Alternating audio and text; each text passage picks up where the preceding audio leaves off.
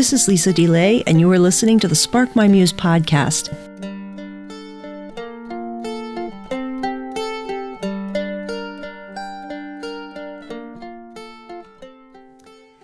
Welcome, listeners. Today, my guest is Cassidy Hall. Cassidy is a talented writer, filmmaker, photographer, one of the co-hosts on the Encountering Silence podcast, and she has a master's degree in counseling. She's currently working on a Master's of Divinity at Christian Theological Seminary in Indiana. Today we'll be speaking about a few different things, including a film that she's directing about Thomas Merton. Cassidy's also on the board as the secretary for the International Thomas Merton Society, and she's co-teaching a course about Merton at CTS, among many other things that I will let her explain some of the things she's involved with. Cassidy, it's nice to speak with you again. Yeah, it's great to be here. Thanks so much for having me. Thanks so much for finally being here. Maybe you can talk a little bit about the course you're teaching and how that relates to some of the work you do regarding Thomas Merton. Yeah, so the course I'm helping co-teach at CTS in Indianapolis is called Merton Ministry and Contemporary Life. And it's really, we're reading sections from Thomas Merton's journals, we're reading many of his essays, we're reading about his relationships with his abbots, and just really exploring what one can explore in 14 weeks of Merton. And we'll be taking actually a trip to the Abbey and meeting with Brother Paul Quinnen for a walk up to the Hermitage in April. So kind of a nice conclusion to the course. That sounds great. Is it far to drive to there? No, we're about 3 hours away, so it's not too bad. Mm-hmm. Wow. Yeah. And you wound up going to the Abbey for the film that you're working on too. Do you want to talk a little bit about what you're working on with that? Sure. I just got back from our second production trip. I'm working with Patrick Shen, who directed In Pursuit of Silence. And this is going to be my directorial debut. And I'm lucky enough to be working with Patrick on this. And the title is Day of a Stranger, which is based off of a essay title that Merton wrote in response to a Latin American journalist who simply asked him the question of, what is the day in the life like for you at the Hermitage? And Merton titled this Day of a Stranger in response. And Day of a Stranger is certainly a result of a desire to speak more into the importance of silence, solitude, and contemplative life, but specifically, of course, through the voice of Thomas Merton. And even more specifically, it was inspired by, his move to the Hermitage, where he moved in October of 1964. He began receiving permission to sleep there. And then he permanently moved there in August of 1965. So it's really the last few years of his life. And we have gotten access from the Merton Legacy Trust and the Thomas Merton Center to, listen to these audio files that he recorded alone inside the Hermitage. And sometimes they're journal readings. Sometimes they're as silly as Merton reading his own resume. Sometimes they're just an acknowledgement of the birds outside his window. And in the first trailer, it ends with this fantastic little jazz meditation he did while listening to a record in the Hermitage. Yeah, I guess a lot of people aren't aware that he did these audio recordings, right? Yeah, most people are familiar with the fact that he did talks to novices and talks to monks and nuns really all over the U.S., but some of these more personal ones are really quite interesting. His voice is entirely different when he's inside the Hermitage. He's a lot, I would say, less interesting. He's less gregarious. He's very bland. You can tell he's not performing in any way for anyone. And I really, really like that. Even though it's, it makes for a challenge to edit, but at the same time, it's precisely what I would want, because the goal of this little short film is just to point the viewer and the listener to the Hermitage within, that vast interior spaciousness that we all carry around with us inside. And we so often fail to be with and to look at and to nurture. Well, it's interesting to me that this is towards the end of his life, and he didn't get permission to be there and to sleep there till then? Right. Yeah. He was pursuing permission before then, and he only started sleeping overnight there in late 64 and not moving there permanently until the following year, which was, kind of a process of different things with his abbots, but or with his abbot at the time, rather. But yeah, it was also pretty typical, and he was, the most well-known monk there. So, of course, they probably wanted him around for talking to people and to talking with the novices and things like that. He was certainly, a big draw for a lot of people seeking the monastic vocation. And, someone like, let's say, Jim Finley. Jim Finley, that was one of the big draws for him, was that, that was Merton's monastery. And so Jim Finley, entered and was novice under Merton. So I think they were aware that they were kind of losing something by allowing him to go to the Hermitage. And to learn more about Davis Stranger, the film we are working on and still raising funds for, you can go to davisstranger.com, and there is a donation page there where we're just gathering enough to be able to finish the film in terms of color correction, kind of cleaning up the audio, because naturally this is some old audio from reel-to-reel stuff, and just getting together to edit the project. So that is davisstranger.com, and you can also find us on Facebook. Yeah. I have to say that the interview that you did with Jim Finley on the Encountering Silence podcast is definitely my favorite one that has ever been done that you guys did. It was so rich, and I was just like, oh, this guy is such a treasure. There was just so much there. That was so wonderful. I'm so glad that you did that. Oh, thank you. That's nice to hear. He is, pure treasure. There's something of his I reference all the time that I first heard him say at the Thomas Merton Society conference in 2015, which was at Bellarmine. And what did he say? He said, the poet cannot make the poem happen, but the poet can assume the inner stance that allows the least resistance to the gift of the poem. And similarly, later in the talk, he also expressed that in the form of love and lovers. And, lovers cannot make that moment of oceanic oneness happen, but they can assume the inner stance that allows the least resistance to the gift of that oceanic oneness. Yeah. I have nothing to I know, say. that's Finley, right? That's Finley. Yeah. He's amazing. He's a treasure. And regarding silence in your life and your relationship to it, of course, you worked on In Pursuit of Silence, the film, and Notes on Silence, which is a great book based, companioning the film, but also having its own entity. It's in its own right. It has its own form. It's kind of its own art form with photography and poetry and interviews and essays. That stillness and solitude has to have been formative in your life. How would you speak to that? Yeah. This is something that I would say was evident in my life very, very early on.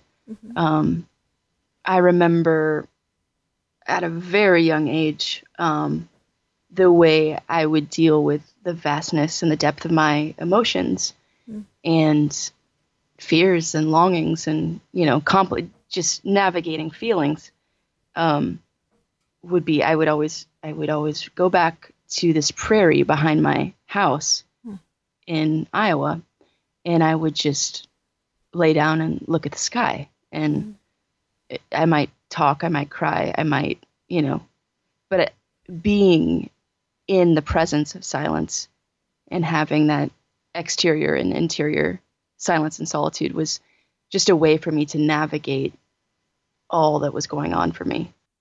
And, that certainly carried on into my life. And then when I was working as a counselor, I was reading Thomas Merton's New Seeds of Contemplation. And that, and specifically his chapter on integrity. Many poets are not poets for the same reason that many religious men are never saints. They never succeed in being themselves. And I might have actually misquoted that a little bit, if you want me to find that. No, it's pretty close, I think. Okay. So, and that led me to visiting Merton's Hermitage. I'm sorry, that led me to visiting Merton's Monastery, which led me to realizing, there's 17 of these Trappist abbeys in the U.S., which then led me to putting in my 30-day notice and quitting my job to go there and to talk with monks and nuns about silence, solitude, and contemplative life. And there's a little essay in the book about kind of just this modern day pilgrimage, this modern day experience of, kind of clinging to the robes of monks and nuns and, Amma, Abba, give me a word. And I talked with monks and nuns at each location and talked to them about silence, solitude, and contemplative life. And that is ultimately what led a mutual friend of mine to introduce me to Patrick Shen and led me to working on In Pursuit of Silence, which was absolutely amazing. An incredible film to be a part of and to explore the different aspects of silence and how they impact our well-being and how they impact our world. Right. For people who are not aware of it, In Pursuit of Silence, you went to different parts of the world and interacted with people who, in some way, silence is very central to their lives. Like, who are some of the people that you spoke with? Yeah. So we filmed in 8 different countries. We spoke with Dr. Yoshifumi Miyazaki in Japan, who works in forest therapy and is studying the impacts of being in the forest for periods of time and how that, affects our brain in a very positive way. We also talked with a Roshi at a Zen Buddhist monastery in Kyoto. And then, we also spoke with with monks at a monastery, a Trappist monastery in the States. And then some of the authors we spoke with were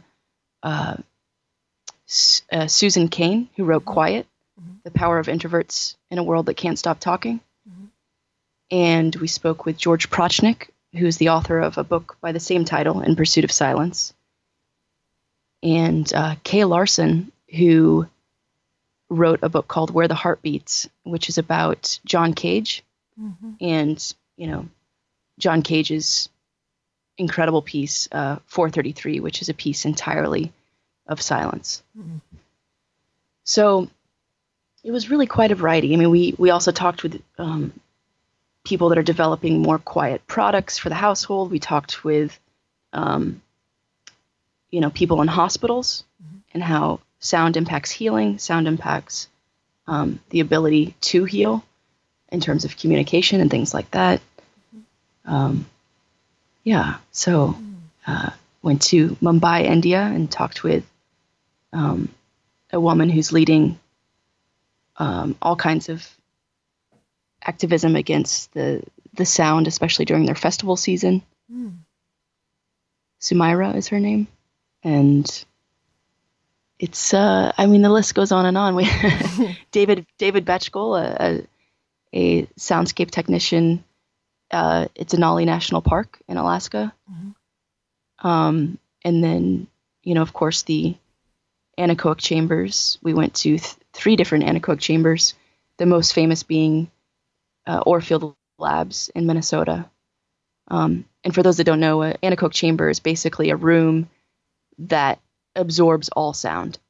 So if you go in this room and you turn off the light and lay down, you will eventually begin to hear your blood flow and your heartbeat.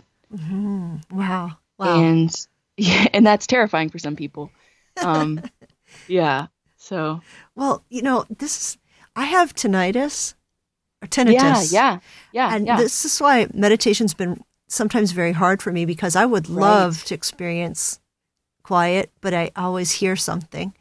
And so sometimes I was helped a lot by Eric Zimmerman from the One You Feed podcast. And when I had him on, he was telling me about sound meditation that he had done, which is, he would go out in nature and then just listen to everything he could listen to, focus on sounds that were natural, if possible. And then I can go outside and be like, oh, I can hear 12 birds. And I can get pretty attuned quickly to my surroundings. But if I can hear something, then I can try to focus off of that high-pitched, what sounds like a broken fluorescent light in my ear and in my head, really, because I've gotten it checked out and it's not something in my ear. I guess my ears are okay, but it's just something that my brain is producing that it interprets as sound. So meditation can be hard if you can't find silence, or it can be hard if you do, if its silence feels threatening too. So people have all these different kinds of relationships with it. Yeah, yeah. I'll never forget our interview with George Prochnik, how he talked about the toxic nature of silence when people suggest it or enforce it as something healing when they only know it as something painful or trauma-inducing. He was specifically talking about trying to bring silence to a elementary school. And he was talking with the class and he was saying, what do you guys think about silence? Or how have you found silence in your life? And the responses were things like, I know silence as, when my dad gets angry and starts beating my mom. Or, I know silence as, it was all threats and trauma and silent treatment. These things. Right. Absolutely. Yeah. Yeah. And so, there's something really insensitive about people imposing or suggesting silence as healing upon someone who we might not know their whole story or relationship to silence. I just think that, when people talk about silence being a rich person's reward, you can afford a silent retreat, or you can go outside and it's quiet enough to hear birds. We're lucky, and it is a gift, and it can still be a very painful place, depending our backgrounds and what we've been through with silence and silencing. And it's hard. It's a complicated thing. I do think there is still healing in silence for everyone. But, I think there are situations where people, it's necessary to navigate what that is, so it can be a safe place, so it can be a loving place for someone. Right. It's kind of like water too. Water can be great, but not if you've almost drowned. Right. And if you don't know how to swim. It's scary. And so and people who've been in really urban situations, noise can be comforting, and you take away the noise and everything seems really wrong. But at the same time, it's the thing below silence, the stillness maybe, that you can work on befriending, and that place where you can find stillness and somewhat silence, the inner silence, even in the noisy place. That's kind of maybe what we're shooting for, that we can be at, shalom, or at peace with something beyond our fears. Yeah, there's that sacred centeredness somewhere in all of us. Yeah. Have you ever considered doing intentional community or something like that on your own, where you would be more in a life of silence yourself? Yeah, absolutely. I definitely have. Yeah, and I think we'll just kind of see if that formulates. Right now, it's something that I know isn't for now, but it's definitely something that's been on my mind and heart. Well, you had talked about speaking about the fire within, and I really appreciate that topic in many ways because I have a kinship with it. Calling my show "Spark My Muse," I have that kind of a sentiment as well, and maybe you can talk a little bit about some of those thoughts that you've been mulling over.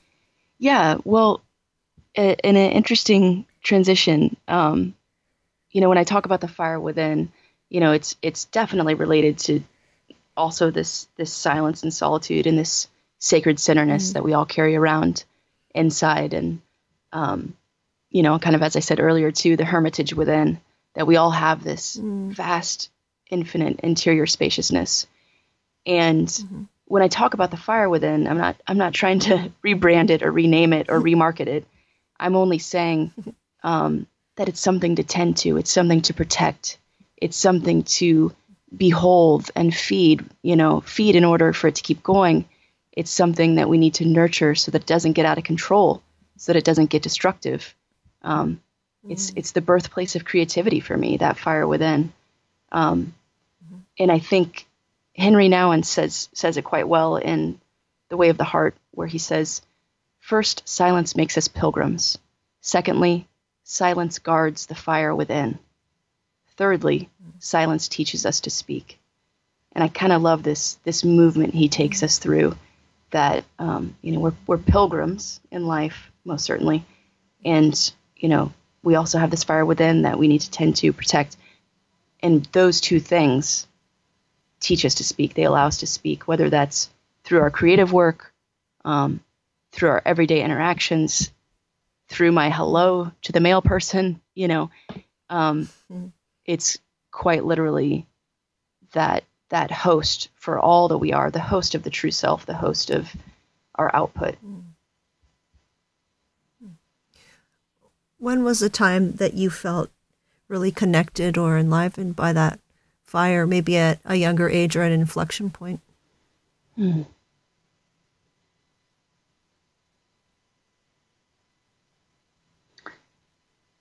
I think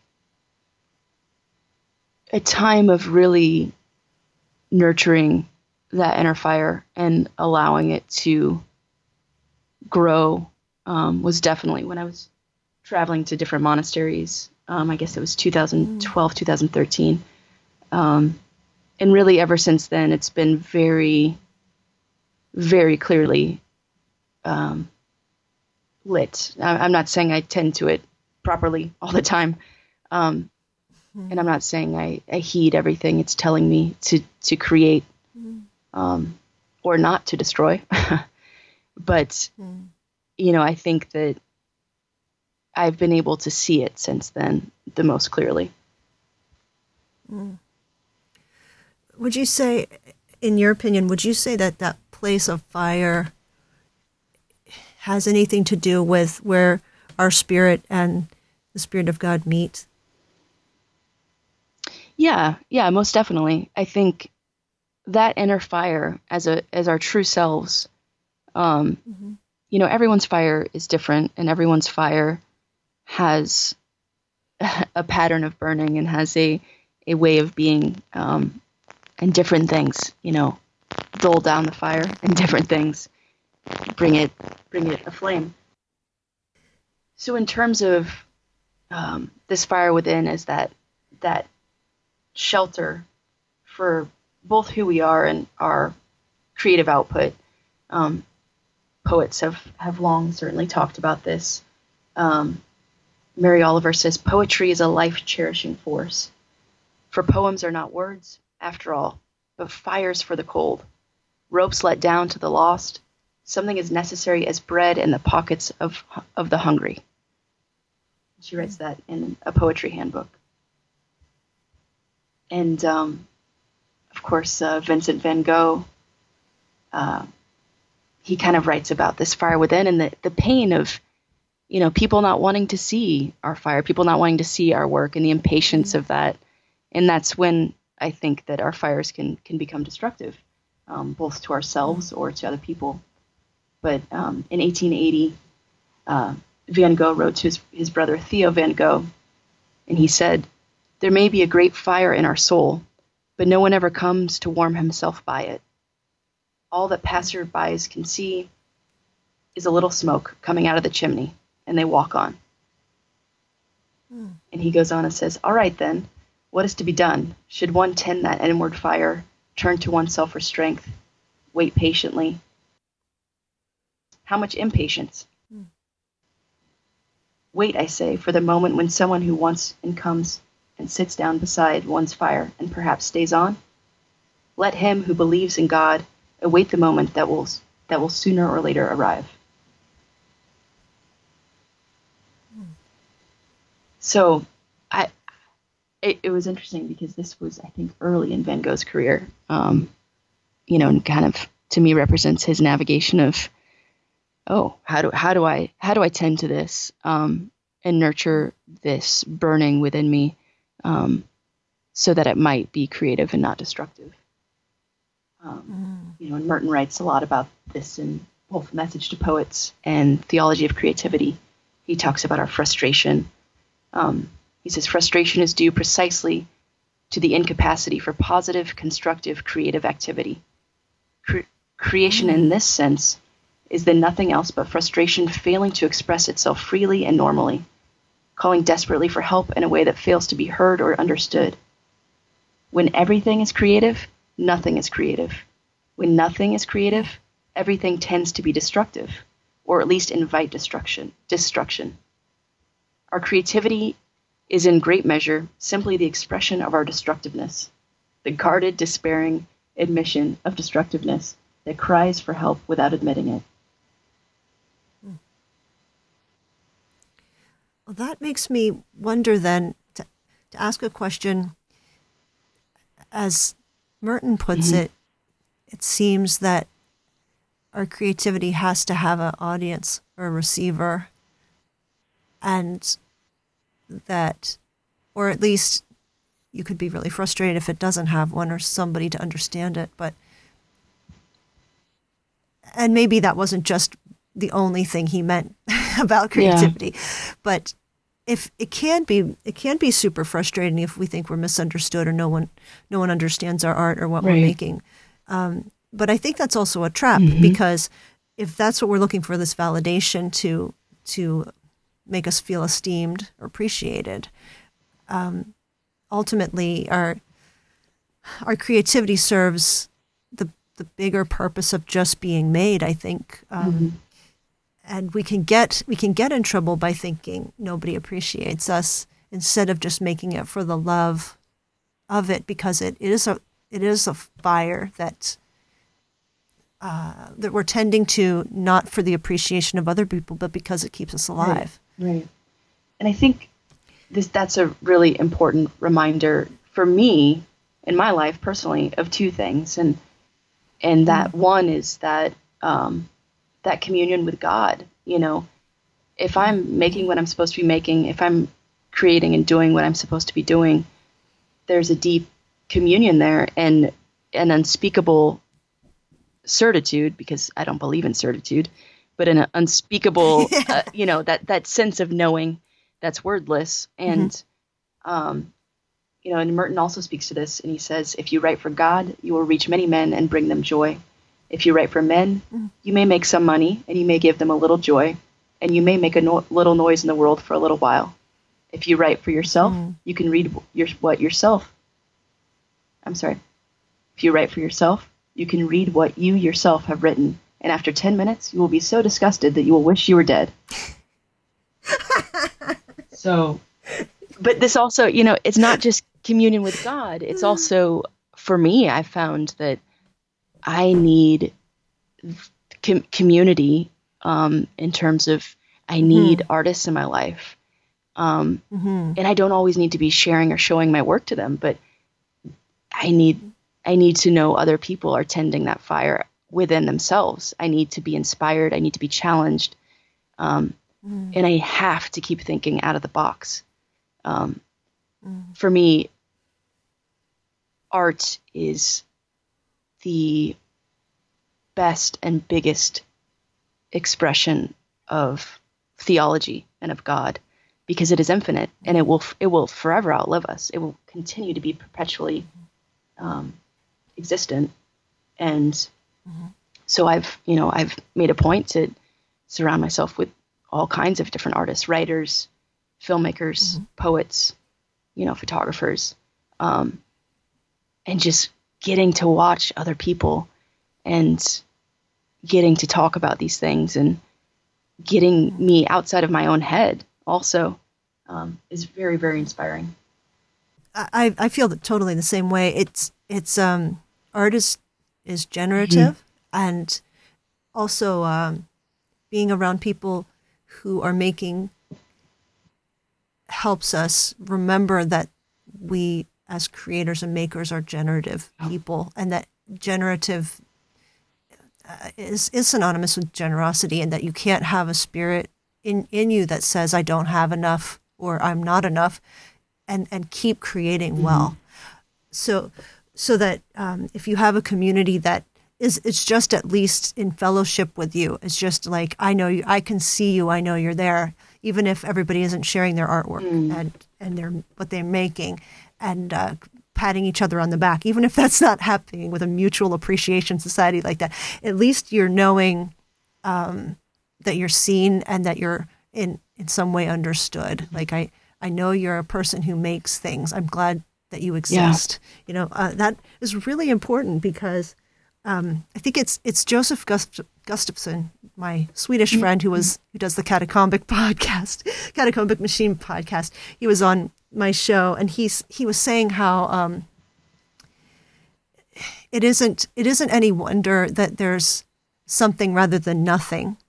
It's the wonder is that there's something new. And that is really what makes us surprised and encouraged and hopeful and finding redemption. Something new is redemption. Something miraculous is something new. And that's what God is about. That's those generative things. Those are the surprises. And that's what I think artists do. And it's incumbent on artists to keep putting those things in the world that says the story isn't done yet. There's still new things. There's still upcoming things. And, it's beautiful because it also, it's the connectivity to the art that has come before us is also really beautiful. W.H. Auden says, art is our chief means of breaking bread with the dead. And I love that. Just that communion is, it's beyond this life. We're also co-creators with God. We're co-creators with the art that's come before us. The people that have come before us. I just listened to a great little podcast on Emily Dickinson and her life as a recluse, and the fact that she mostly shared her poetry through letters. A friend had someone die, and she would send a poem. She loved through her work. She poured herself out in love through these relationships and caring about people. And I think that also really can purify one's work when it's not, about the amount of likes I can accumulate or the amount of shares I can gather. It's about loving the world more deeply and nurturing it with beauty. Yeah. And that's been kind of the big disservice of things like social media that help artists put their work out, but at the same time tie it to a commodity. Say, your work isn't worth something if it got 10 likes, but it really is worth something if it got 10,000. Right. Of course, that's a lie. Right. Total lie. It's like what bigger fib could that be? Because it's putting your work out there is, well, for many people, it's a risk if it's real, if it's true. Putting yourself into something, then putting it out there. You're hoping people like it, but you're also exposing something of yourself. And but if you're doing it hoping that you get plenty of appreciation and no criticism or something like that, and you're tying it really closely with yourself, that medium for kind of ties you into feeling that, and you might do that anyway, but this medium says, oh no, you're worthless, you only got 10 likes. Like your art is worthless, and kind of you are too, which is like the opposite of why people would make art, to be like, look, I'm giving you something, I'm sharing something. And it, in the past, someone could just keep walking, but now they can go, boo. Right.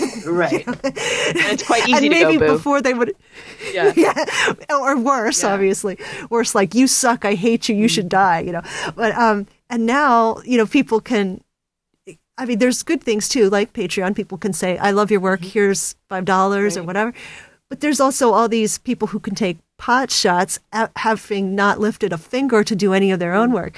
And so it's interesting how we're tied to each other, but there is we're in a season where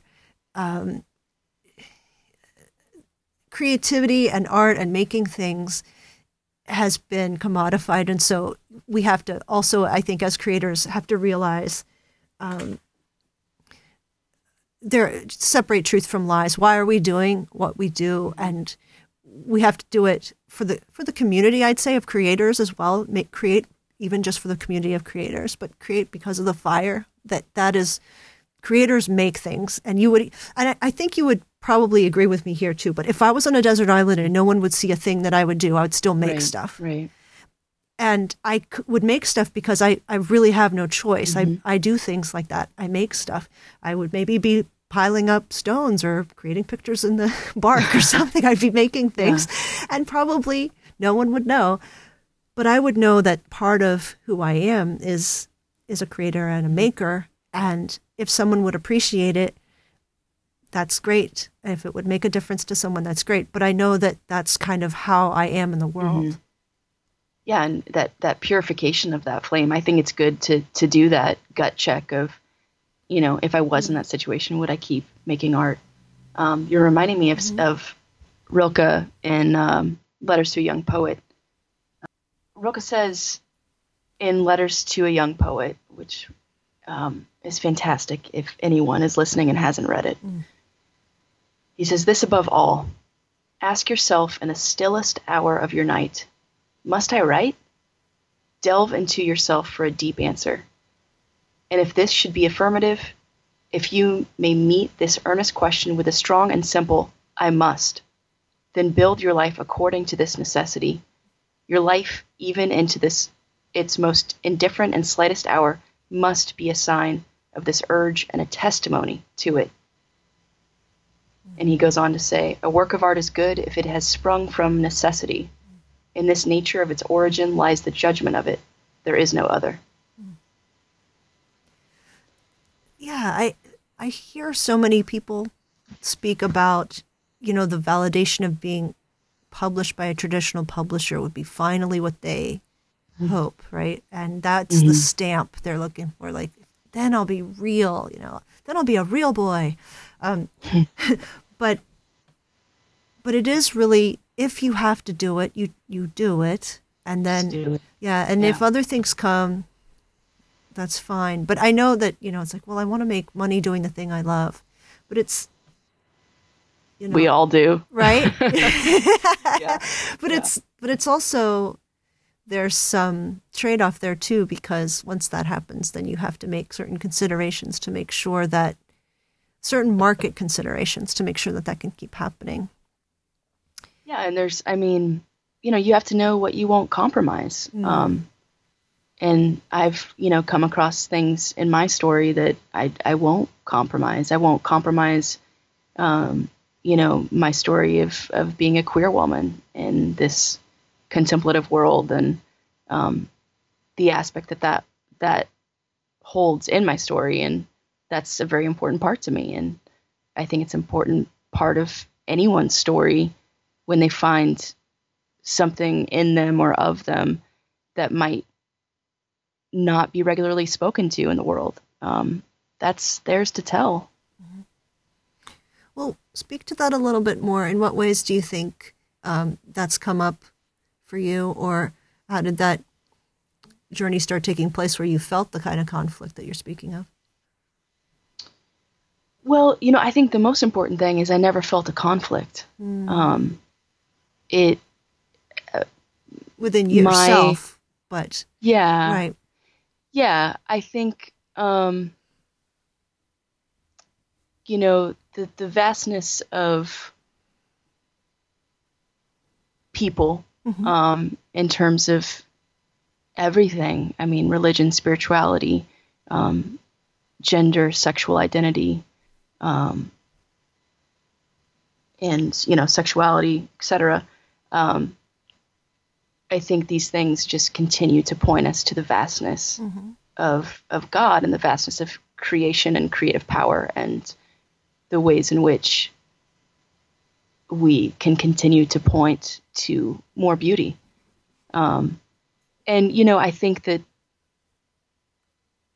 in the contemplative world, it's not something, it's the crux of the issue is not sexuality, and the crux of the issue is not gender or anything like that. Though I will say it's nice to hear from more women in this realm, and I think it's really important to continue to elevate women and elevate marginalized voices and minority voices in order to keep equalizing them. And that, to me, is why that part of my story has been so important. Just not for my sake, but to continue to equalize our humanity and point to that equalization across the board. Yeah, I don't know if that makes sense or not. Well, in terms of the contemplative path, and it's not like, oh, there's a template for the contemplative path, and here's what it looks like. It looks like a monk who's a white man. It's from Western Europe or the United States, and this is a thing cloistered people do. Or, it's sometimes we get these thoughts in our head about who does what and how they do it. And I think that's important for people who want to have a certain way of being in the world. It's true for creators too, who find themselves drawn to a different way of seeing. And I'm noticing a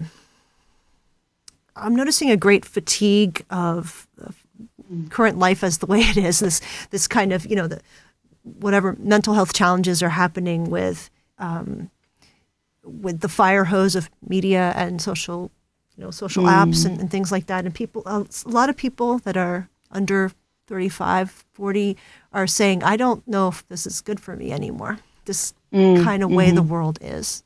And so, and that means people across all, cut straight across demographics, gender, sexuality, hopefully age, not just people under that certain age, but they're saying, I don't feel well. It's not well with my soul. I don't think I should have so much screen time. I don't think I should feel this lonely and disconnected. I how and why am I creating things?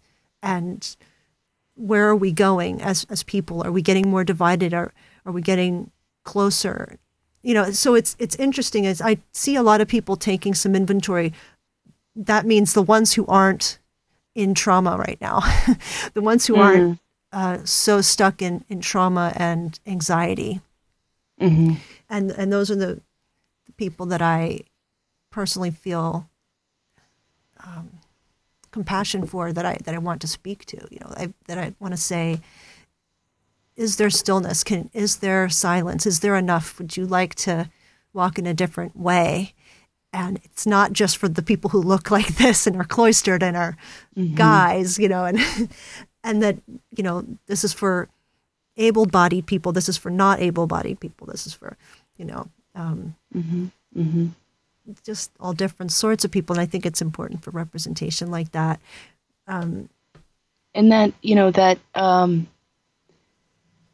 in our vastness, that we can be kind of guides for each other. You know, I still need guides, and I still look to guides, and but also that, you know, we might see someone like us in some way that's willing to at least be near us in that first step into this journey. Because the contemplative path, and as we all know, silence can be a very scary place, especially at first. And I'm always, you know, quick to say that, you know, sometimes it's necessary to do something like this alongside therapy. Sometimes, you know, we need medication. Sometimes we need all kinds of things in order to start stepping away from this modern day world that just bombards us and bombards all of our senses. And, you know, people that are drawn to the contemplative path typically are people that have very beautifully sensitive senses. And that's a great point. Yeah, and it's beautiful and it's gorgeous, and we are the feelers. We are the deep feelers, and we feel everything, and we feel the whole world. A nun once said to me when she was talking about kind of the ache and the loneliness of monastic life, and she said, it, you know, it reminds me that there's room there for the whole world. Just, you know, in this space that she gets to meet the whole world there and gets to hold the whole world and love it.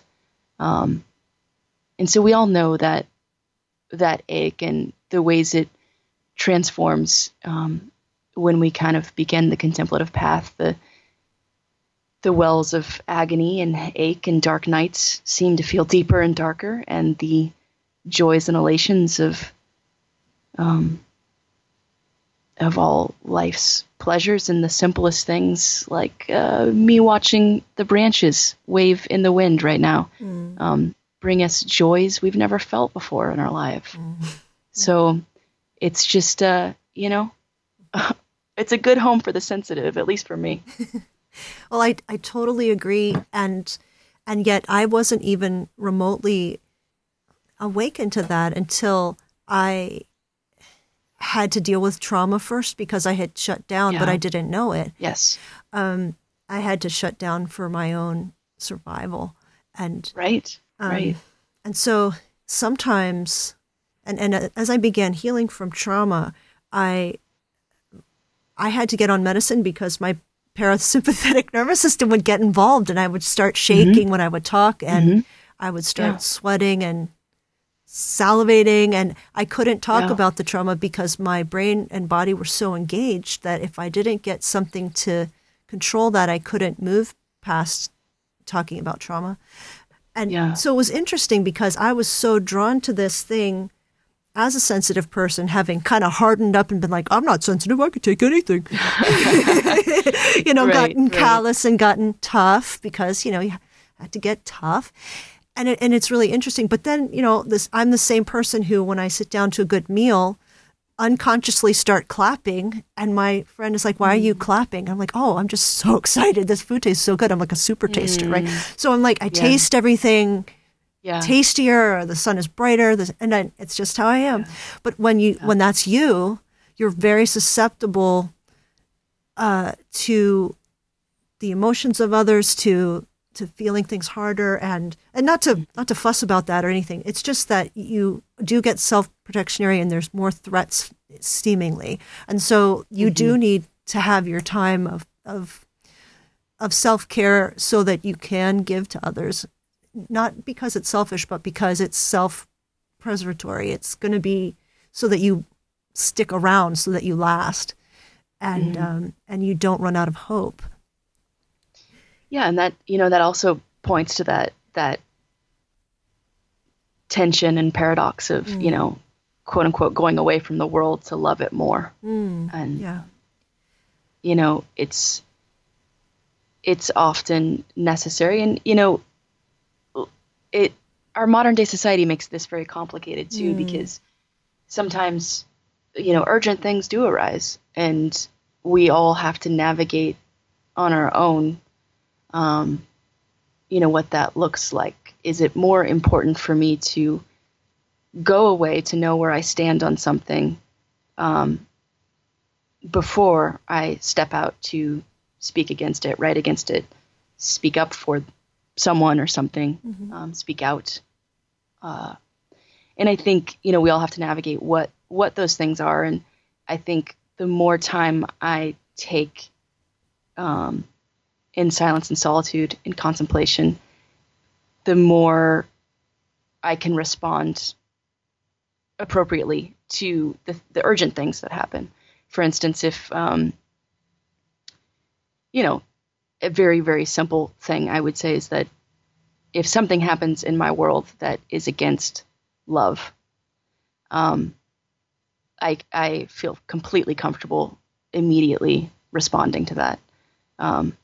Whether that's, let's say I see someone be bullied, that's not something I need to take time to know where I stand on. And what's problematic with that is just that our society throws urgent things at us all the time. Yeah, that's true. All the time. Yep. And we find ourselves flailing because, well, I could give you a list of 100 things right now that aren't of or for love. Sure. And, we can also create a mess thinking like that. But, we all know our own capacity, and there's only so much we can do. And, tending to this fire within and also ending the war within in terms of ensuring that fire stays burning in our souls, but also not making me become a violent person towards myself or other people. You're saying something that is really, really important, really powerful, because what a lot of time happens is not the way of soul care. So it's for instance, if we're engaging the world unprepared, right? So we're engaging the world unprepared, but we see something that isn't loving, and we I have to stand up and say something and step in and confront, right? If we've done that with our resource and our tank full, our resources full, we can do that with that fire hose coming at us, but only for so long. And what we usually do is overdo it, and then we go, "Oh, I need a break. I'm burned out." Right? But if we just did, and we see, and people, especially with compassionate hearts, will say, the weight of the world is killing me. It's on my shoulders. But if we had a rhythm of tending to just one thing, doing just one thing we know we can speak to or do, whether it's, if it's making a film, do the one thing, or if it's, you have a job of caring for someone or in a community or something like that, is the first thing we think is, I'm not doing enough. There's so much going on and I have to respond, and getting overwhelmed and hopeless and burned out. It's not true that we have to contend with all of the problems of the world. We just have to pick one thing, and then self-care and connect with God in rhythm, and come back and just keep doing it and just be consistent. But it is almost always the compassionate, empathetic people who'll be like, I'm not doing enough. I have to do more. And then we end up ill or overwrought and burned out. Yeah, it's complicated. And I think it's different for everyone. I was just writing about this on my website, and I was referencing the shooting in New Zealand. Yeah.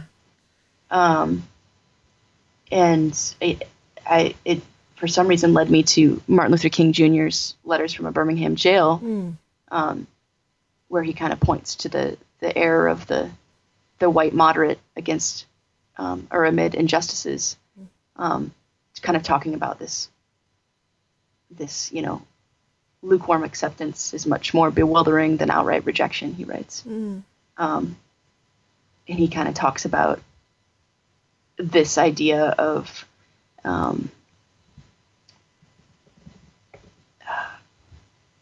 he talks about people paternalistically setting a timetable for another man's freedom. And the reason I pointed to that is just that, the timetable for another person's freedom is always now. The season for justice is always now. The hour for love is always now.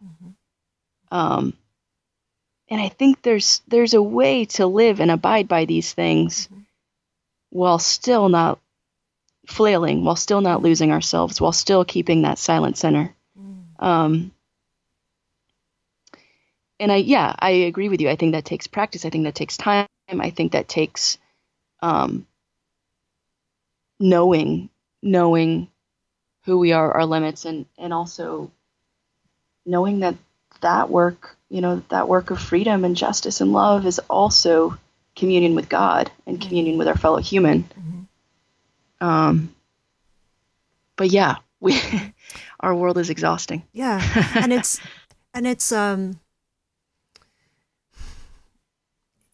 the work of not days and weeks and months, and not even years. It's the work of decades, and it's the work of generations. And when we see that this is the work that we're influencing people, hopefully in their teens, to take up this work for decades, and those people training up later in 2 or 3 decades, training up the same.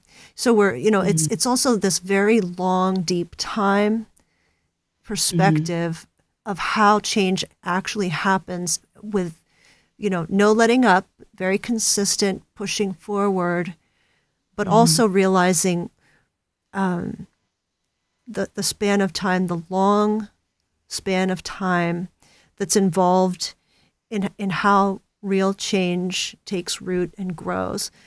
Because part of the panic is thinking this is not happening fast enough. And that is the typical way we think when we're younger and we haven't had a lot of experience. And as you get older, you realize this is hard work and it takes a while, and I'm here for the long term. And so I'm going to pace myself, because we act like it's a sprint until we're a little older, and then we start getting sore and we're like, actually it's a marathon. So it's kind of like, I'm going to be very resolved and firm and not let up, but I'm also going to make sure that I'm taking care of internally and connected to the power source, tending the fire. But it's not an inferno that's going to be and burn out. Right. Oh no, there's not enough fuel. But that it's this continual, nicely tended, nicely warm, nicely tended fire that has this ongoing power and presence. And boy, it takes time to have that kind of discipline and wisdom to know what's the right amount of fuel for this.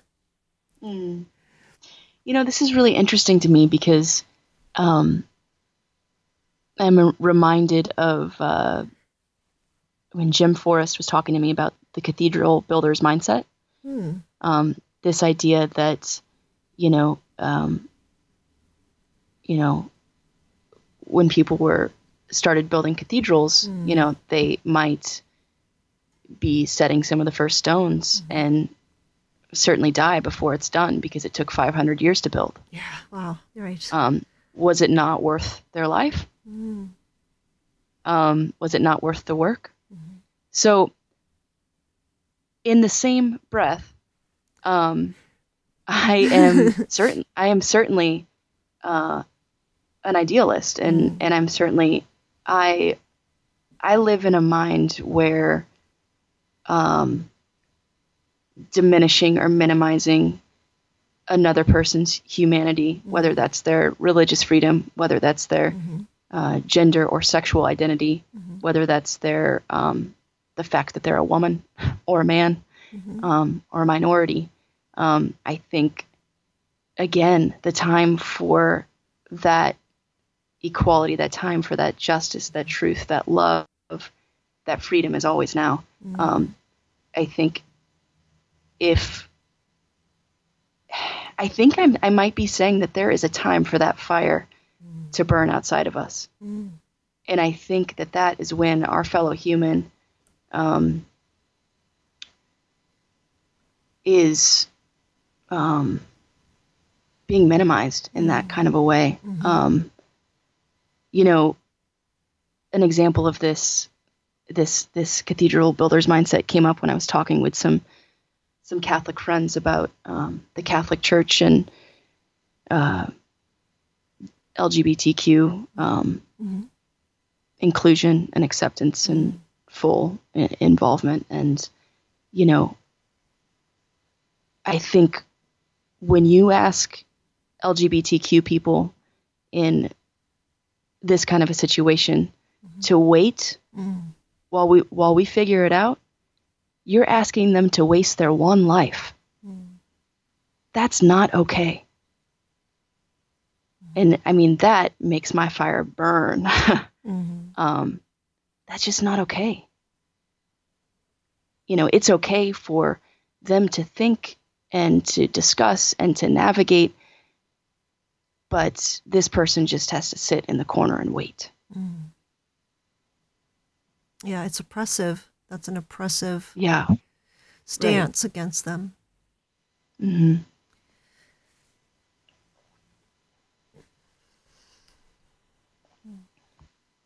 Sorry to get so heavy. Well, yeah, and I don't know an answer to that when it's a whole institution either. But it does seem like there are places where we can say, well, in terms of me with you, it's different. It's this is happening in my church, but or in my in this institution, and I'm going to be upfront, and I'm going to say, going to stand up and say that's a human right violation to say this person is less than this person over here, and I'm going to go on record to say that is not all right. And to me, this person gets full human rights and full rights as a child of God within the community of God.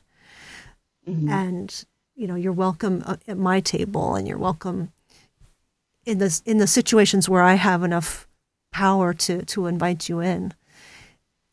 Yeah. But when it is a huge institution, you know, I guess the only thing you can try to control what you can.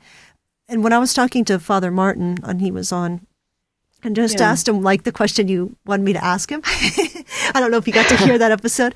And he was like, well, I said, how is the church doing with building bridges to the LGBT community? And he said, well, there are some places where there's full acceptance, and people tell me there's full acceptance. You know, he was saying there's some Episcopal churches, there's some Lutheran churches, and there's some other churches that people feel that they are completely accepted for who they are. But it's not true right now, the Catholic Church. Although there might be some communities and some parishes that might be different. But yeah, at the top, that's not true yet. And even though there are plenty of Catholics that are LGBT and priests that fall into some of those categories, some of them are. Some priests are openly gay, but most of them are afraid that it will be a detriment if they come out like that. And, you know, he's working to build bridges, and, you know, there is only so much you can do. But it is interesting that he was kind of saying there are some ways to be a part of the community, but he was not denigrating the Catholic Church, but he was being honest, and he was saying it's not there yet. Yeah, and I think, you know, you make an important point that this necessary and very urgent change, it does. I'm very grateful for the people that, and I don't have a Catholic background, and I'm not Catholic. I'm grateful for my Catholic friends that completely agree with me and remain, and you know, will say in situations, okay, if they're not welcome, I'm not here. I'm not coming to that, or you know, and voicing those stances so that we can continue to make progress in different realms. I'm not just speaking about the Catholic Church. You know, and everybody needs to navigate. I am certainly not the boss, and everybody needs to navigate their own points of what they will and won't do for that. But yeah, I stand by the fact that the time is always now. What was your experience in growing up? What was your church experience? What was their stance, and where do you find a home now? So I grew up in the Methodist Church, and then I think I love my parents for this. In middle school, I come from a family of 4 kids. I have 3 older siblings. And in middle school, it was our choice if we wanted to go to church or not. And it was very beautifully autonomous. I mean, if I wanted to go, I would have a ride. They would take my friends. Doesn't matter where you want to go even. But it was my choice. And I, at this time, was kind of navigating like, oh, what's this youth group thing all about? So long story short, I fell into the evangelical world for a period of time. And unfortunately, our world, especially America, has really tainted that word evangelical. Right. Because the word itself is evangelizing and is not the negative connotation that we hold with it. But this was a negative connotation in my life. So I was in that evangelical world for, oh God. I mean, I would say that went through early college when I was at Iowa State. And this was definitely a time of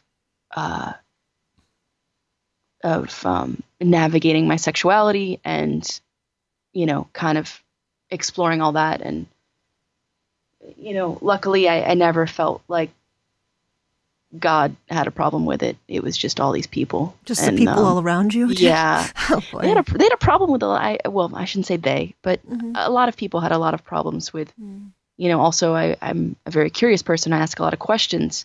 I don't think I've ever believed in certitude and knowing. And so I didn't belong there, and I didn't belong in that world. And so I quickly figured that out. And, it was never like a mad at God thing or separate from God thing. It was just that wasn't for me. And, that's really degrading and inhumane to a lot of people. And, that's not me at all. And so then I kind of started going to the Episcopal Church. And that was also when I started visiting monasteries and loved the rhythm and the high church type of. Yeah. And very, very inclusive and very, very beautiful. I grew up with women pastors at the Methodist Church, so that was very welcome in my world. And so I found a beautiful Episcopal church in Santa Monica, California, and they happened to be a church with one of the first openly gay priests, Malcolm Boyd, and openly gay and partnered. And they also held, I think, the first AIDS Mass in the U.S. And this church is, it's amazing. I always describe it as, being able to stand next to people that, are both 1 second shaking their fists at God and the next second on their knees. Just the vastness of questions and openness and curiosity, and it's just a really, really good place for me. And most recently, since I've been in seminary, I've been navigating ordination. And let's be honest, no denomination is perfect in any way. So as I've been navigating that, I've been specifically looking at the UCC Church, United Church of Christ, and there's a church called First Congregational UCC here in Indianapolis, and they've been open and affirming of LGBTQ folks since I think 1994, which, of course, my idealist mind is, well, it should have been forever, but really, really beautiful church and really, really excellent space to be. So, but yeah, I've long realized that I don't really adhere to or belong in church spaces or buildings per se. I'm not a Sunday church gal. I'm not a,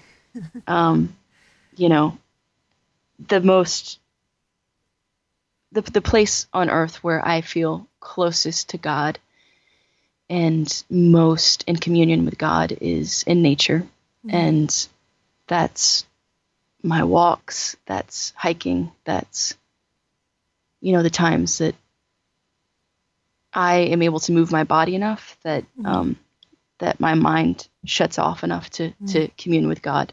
And that's been a really good place for me. Yeah. Right. And also you would say that your aspirations for ministry probably won't be within necessarily the church confines, church building confines. Right. Yeah. I think that my vocation is in the arts, and I think it's in writing and hopefully more filmmaking, and who knows what else, maybe teaching. But my body does not belong in that kind of a building situation. Well, what about the counseling side of it? Do you see yourself moving in any of those directions, or do you feel like you've left that behind? No, maybe in terms of spiritual direction, but counseling was a really beautiful time period in my life, and I certainly miss more than anything that the people I was able to just walk with and walk alongside and be with as they navigated things. And I actually do deeply miss that. So, yeah, I think there's something for me that's outside church walls, but not unlike church. Yeah. So I don't know what that looks like, and I don't know what that will be. But I think there's a way to broaden the doors of the church more, and really not even the church, broaden the doors of what a space of worship and love is. I think this also makes me want to speak to that other societal thing that we all live with, that I can't do this or that until I have this piece of paper that says I have a master's of divinity, until I'm ordained. Of course. And I do my best to recognize that we are all ordained. We are all, right. You are a priest speaking to me. My 5-year-old nephew is a guru that, speaks more wisdom into my life than I can ever imagine. It's just, I think recognizing that holiness in each other, that, that God within you that is connected by your flame to God in deep communion, and you letting me listen to it and you letting me see the work that comes from it. That is holy. You are preaching to me. I think we live in a society that says, well, it's not that until, and it's right. That right now, Yeah. The cleric layperson divide is a real slippery slope. Definitely. Yeah. And I love your writing. You are such a good writer too. Are you going to keep writing things beyond? Is there going to be a companion book to Days of a Stranger, or are you going to have any other things you're writing about? Patrick and I have discussed doing another book together. So Wow. that's kind of brewing, and that's been brewing actually for quite some time. So I suspect that will happen. Cool. Yeah, yeah. You know, there is something else I'd like to read that kind of Awesome. talks a little bit about that communion of artists Mm-hmm. a little bit. Mm-hmm. And this is Thomas Merton, of course, right? Mm-hmm. This is from Thomas Merton's essay called Message to Poets. And he read this at a meeting of Latin American poets in Mexico City, February of 1964. We who are poets know that the reason for the poem is not discovered until the poem itself exists. The reason for a living act is realized only in the act itself. This meeting is a spontaneous explosion of hopes. That is why it is a venture into prophetic poverty, supported and financed by no foundation, organized and publicized by no official group, but a living expression of the belief that there are now in our world new people, new poets, who are not entitled to establish political systems or cultural structures, whether communist or capitalist, but who dare to hope in their own vision of reality and of the future. This meeting is united in a flame of hope, whose temperature has not yet been taken and whose effects have not yet been estimated, because it is a new fire. The reason for the fire cannot be apparent to one who is not warmed by it. The reason for being here will not be found until all have walked together, without afterthought, into contradictions and possibilities. We believe that our future will be made by love and hope, not by violence or calculation. The spirit of life that has brought us together, whether in space or only in agreement, will make our encounter an epiphany of certainties we could not know in isolation. The solidarity of poets is not planned and welded together with tactical convictions or matters of policy, since these are affairs of prejudice, cunning, and design. Whatever his failures, the poet is not a cunning man. His art depends on an ingrained innocence, which he would lose in business, in politics, or in too organized a form of academic life. The hope that rests in calculation has lost its innocence. We are banding together to defend our innocence. So, I mean, that this essay, I could read the whole thing. Just a few more lines I'm going to kind of skip around and read. For the poet, there is precisely no magic. There is only life in all its unpredictability and all its freedom. All magic is a ruthless venture in manipulation, a vicious circle, a self-fulfilling prophecy. Poetry is innocent of prediction because it itself is the fulfillment of all the momentous predictions hidden in everyday life. Poetry is the flowering of ordinary possibilities. It is the fruit of ordinary and natural choice. This is its innocence and its dignity. Okay, I have to read one more part, and then I promise I'll be done. I love it. I love it. Let us obey life and the spirit of life that calls us to be poets, and we shall harvest many new fruits for which the world hungers, fruits of hope that have never been seen before. With these fruits, we shall calm the resentments and the rage of man. Let us be proud that we are not witch doctors, only ordinary men. Let us be proud that we are not experts in anything. Let us be proud of the words that are given to us for nothing, not to teach anyone, not to confute anyone, not to prove anyone absurd, but to point beyond all objects into the silence where nothing can be said. We are not persuaders. We are the children of the unknown. We are the ministers of silence that is needed to cure all victims of absurdity who lie dying of contrived joy. Let us then recognize ourselves for who we are. Dervish is mad with a secret therapeutic love which cannot be bought or sold, and which the politician fears more than the violent revolution. For violence changes nothing, but love changes everything. We are stronger than the bomb. man. Wow. I can send that to you as a PDF. That's awesome. I love it. Yeah. That's like something we should read like once a month at least, just to make sure. Oh, I love that. Yeah. Yeah. Oh. That's how I'll have to end it right there, and the podcast right there with that, because it's like, how do you say more? Well, we covered a lot of topics. Yeah, I still say. Well, why don't you give everybody places you can be found online where you'd like people to check out your things?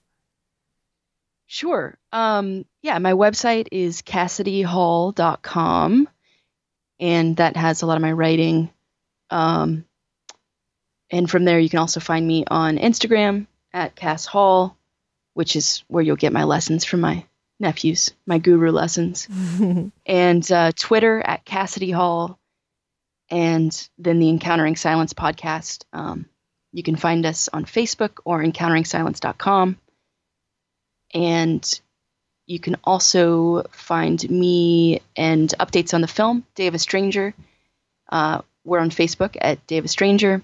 We are also online, dayofastranger.com, where you can find the trailer for the film. And we're also working on finalizing another little sneak peek from our winter trip. So another little video is coming soon from that. That's awesome. Well, thank you so much, Cassie. This has been great. Thank you. I'm so glad that we're doing this and talking, and it's we covered a lot of important things today, and I will be thinking about this for a long time.